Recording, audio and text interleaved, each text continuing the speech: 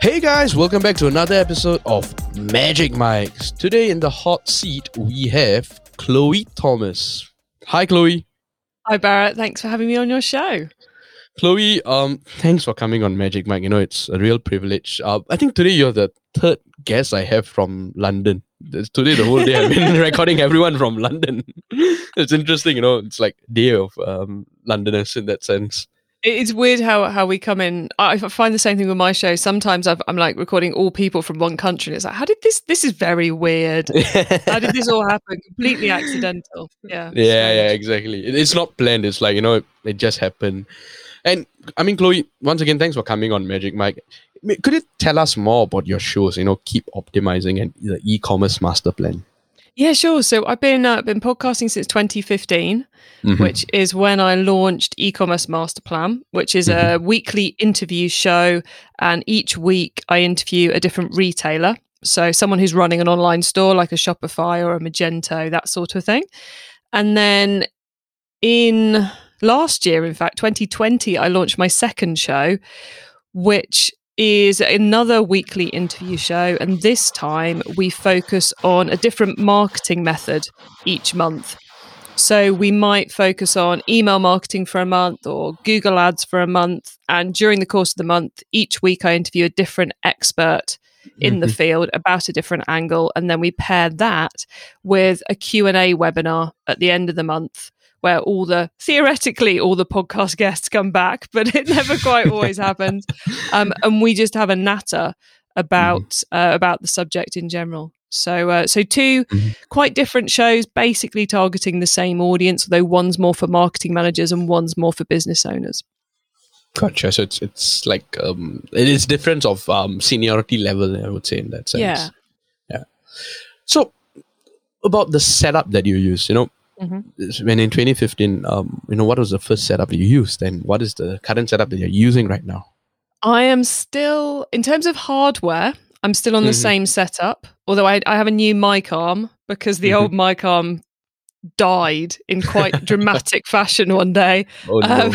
So I have changed that, but that was one of the hardest things starting up, was getting the hardware right. So I'm on a Heal PR40 mic, and I've got a Roland Duo Capture EX mixer that it's plugged into, that then USBs into the computer. And the reason I've just hesitated as I said that is because I had to move something off it to see what it has, because I just don't touch that bit. Yeah. I turn it on and off, but it's worked for the last 6 years, so we just leave it there. So it's just stationary in that level. That's the perfect level. It works. We leave it alone. Awesome. So, and how do you record your shows? I mean, what do you use, a certain software, or how? Well, like you, I use Squadcast. I've been using Squadcast for about 2 years now. Yeah, we started off with Skype. I hate Skype. Then we went on to Zoom for a bit, but the editor hated Zoom. So, and that was with both of those, I was recording with Camtasia, so the PC-based video recording program. And now then I did Zencastr for a bit, but didn't get on with that. So now we have been Squadcast for the last 2 years. Right. And I mean, it's a pretty good app. Zencastr as well, actually, are sort of like coming back into the picture. Recently, I came across an article where they actually invested in their software, and so they are introducing more audio, video-based kind of setup. And apparently, their UI UX also improved, from what I understood. So that's something I've always wanted to try. I love Squadcast. My only issue with Squadcast is it only allows 4 people at any one time. Now, Riverside.fm allows 8. Similar setup, but it allows 8. So, like these texts, I think if Squadcast allows more than 4, I think that's a game changer, to be very honest. Yeah, I think all my shows are usually just me and one guest. Occasionally I'll have 2 guests. The numbers thing's never been an issue. The one problem I do have sometimes with Squadcast is, despite the fact I tell the guests in tedious detail what tech to use to access it, they try and access it via an iPad using the Safari browser, and you're like, Well, yeah. If you'd have emailed me the second you had a problem, I could have told you that's not going to work, and we could have saved 10 minutes of both our lives. But Exactly. But yeah, that's a challenge. But I would rather they kept it working on the platforms it works on and the audio quality and it working so well than they compromise something in order to make it work on something else. Because it's never stopped me from being able to record with someone. It might have just meant we had to rearrange. So yeah, that's my only minor gripe. And where do you host these shows? Where do you host these? Well, quite retro. I used to host everything on SoundCloud for the first kind of 3 years because it was cheap and the player was pretty. Agreed. But I was kind of like, well, people are using Libsyn and then they're having a second plugin to do this. I was like, oh, let's just have something that's got a pretty player. I couldn't see any reason to go to Libsyn instead of SoundCloud. And then a friend of mine, Mark Asquith, launched Captivate FM a couple of years ago now. And shortly after they launched, we've moved over to Captivate. And now all the shows I'm involved with, the two I run and others that I present on, they're all on Captivate, which I just find a really user-friendly, marketing-focused platform. So yeah, we're on Captivate. Nice. So, you mentioned earlier about editing. The editor doesn't like Zoom. So does this mean that you're outsourcing your editing, or have you tried editing it yourself? I'm someone who likes to do things themselves, even if they're planning on outsourcing it. And when I recorded my first episodes, I bought Adobe something or another, and I spent about 3 hours trying to learn the language, gave up, had a hissy fit, and hired someone to edit for me. So yeah, I outsource my editing and have done since day one. As a podcaster, we face a lot of challenges. What has been the biggest challenge for you as a podcaster? I think the number one is that I have the time, the money, and the resources to invest heavily in the marketing of my show, but I cannot find any way of concretely proving that if I invest money here in this form of promotion, that it leads to new listeners and the right new listeners, which, I ran a Google Ads agency for 10 years. I work with e-commerce businesses. We're used to tracking everything and justifying to the actual sales value or the customer lifetime value our traffic spend. So partly that's my own need for accuracy, but it's also, my website, 80% of visitors to my websites are on desktop. My audience are not visiting my stuff on mobile. So my advertising needs to happen where they are, which is on desktop, but I bet you any money that 80% of them are listening on a mobile. So it's even a device shift, and it's possibly a work account to a personal account shift, because they're looking at my stuff whilst they're sat at the desk at work, and then they're loading it onto their personal Apple subscription. So I get the challenge of reconciling all these things, but I just wish that there was a solution. So it's like actually to identify that potential, are they actually converting to a mobile or Right. Okay. Is that the only problem? Because I think you mentioned there was a second problem. Yeah, and then the other problem I have is guests, which has always been a problem, but always in a different way. So at the very beginning, back in 2015, the problem was finding people who would be a guest. That was a nightmare. Now, the problem is that I must get 10 people getting in contact a week asking to be on the show. Right. And I don't like to be rude to people. I like to reply to all of them, even if they are trying to come on and talk about Bitcoin investment, which is clearly not relevant to my shows. Or they want to talk about how they run their yoga retreats or systemizing a coaching business. It's like, you're not relevant, please, but I'm sorry, you can't come on. And some people get really belligerent with it. So it takes a lot of energy and a lot of time to deal with. Yes, I have people who come back multiple times saying, but I think I am relevant. Do your audience not want to know how to live a better life? Well, they probably do, but they're not tuning into my book. And it's like, I can't keep, we've built Right. systems and processes to try and make this as easy as possible to say no, because I find it difficult at the best of times. But it takes a lot of time. It takes a lot of energy to whittle through who's good and who's bad. And then you kind of get to the point where like, well, if all I'm ever doing is saying yes to the people who ask, I'm probably ending up with the same people as everyone else has got.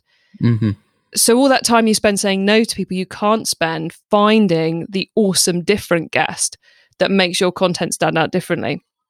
So it's a challenge, I think. And I think it always will be. And I think it's good that it's a challenge because the content is so crucial, but it's still frustrating. It's in a way like finding the perfect match in that sense, right? It's like, because for example, Magic Mike, I'm speaking to podcasters, not podcasts. Those who appear on public speaking platforms. So there's a huge difference. I need someone. I'm speaking to podcasters who's gone through that experience of podcasting. Who there's a huge difference, and I completely agree. I completely understand the point you're coming from. Like those who think that it's relevant, but it's not. It's not. It's not. It's really sweet of you to say so, but you know. It's no, you're not relevant for my show. And sometimes occasionally people get really arsy and it's like, really? I've been really polite. I think I have anyway. And how many times can I tell you that, how to run a golf club is not relevant to my audience? It's crazy. So, Chloe, in this past year, I know I've seen a lot of apps coming up. Many apps, like Squadcast was one of it, Riverside.fm, Descript, Clubhouse, Fireside.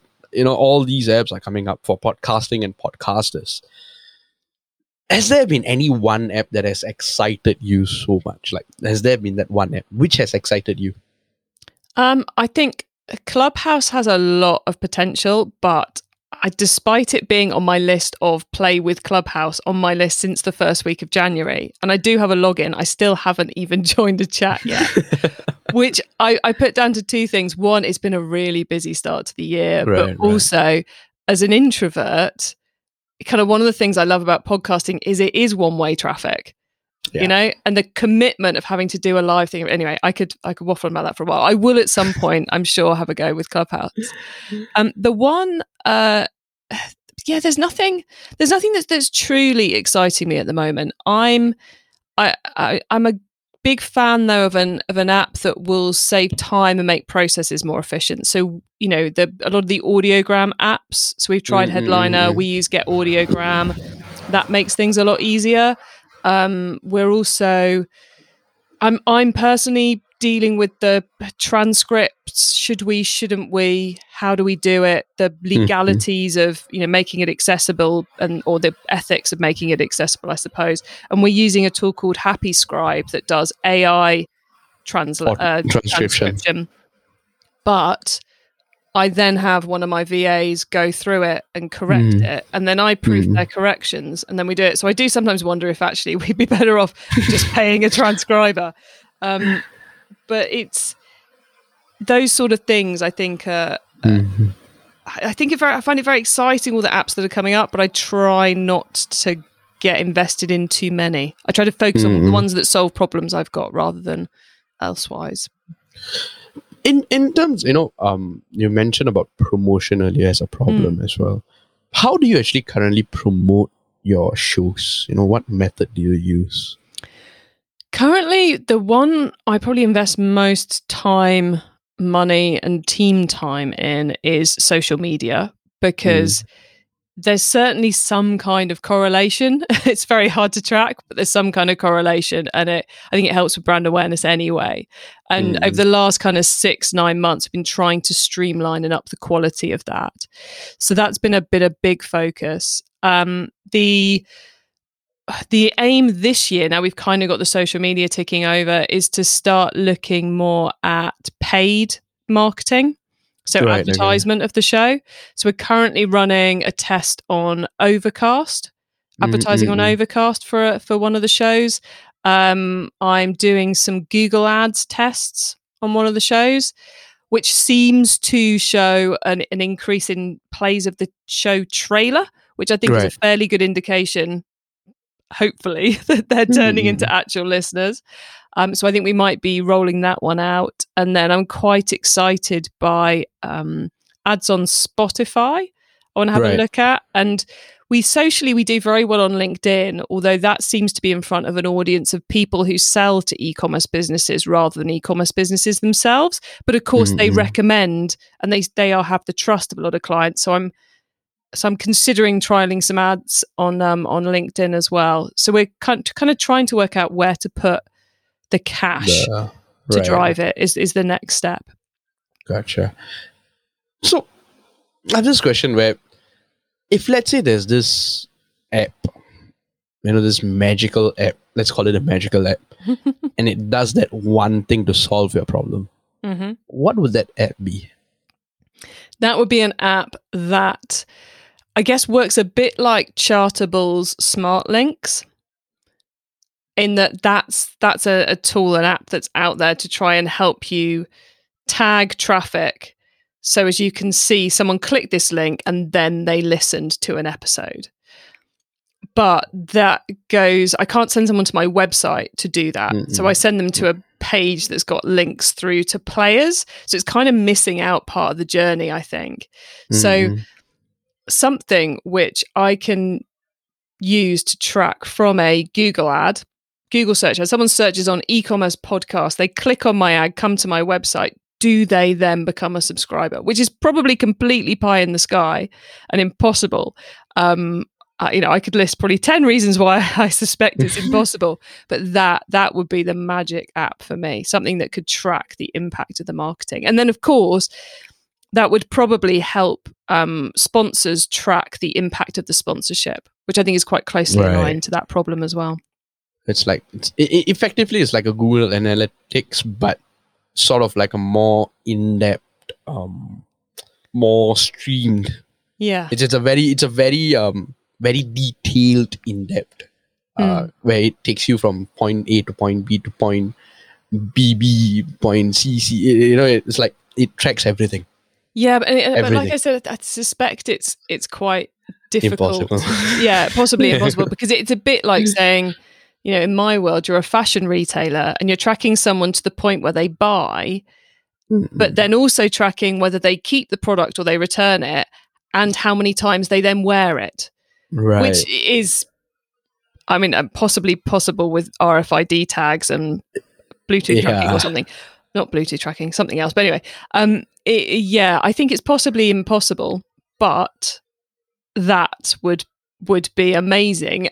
But that would then be amazing for everyone. So, maybe I don't want that to become possible, because then people who put less effort in would be able to make bigger gains. I don't know. Maybe that's the competitive podcaster in me. Chloe, that's like a very awesome, insightful chat that we just had. It's like, I didn't even realize that it's been like almost 15-20 minutes since we got into it. So it's quite delightful and quite insightful to what a podcaster like you are actually thinking of. Like, tracking is an issue. You want tracking to be more streamlined in that sense, I would say. So as a wrap-up question, as a final question, I asked all podcasters who come on, what did you have for breakfast this morning?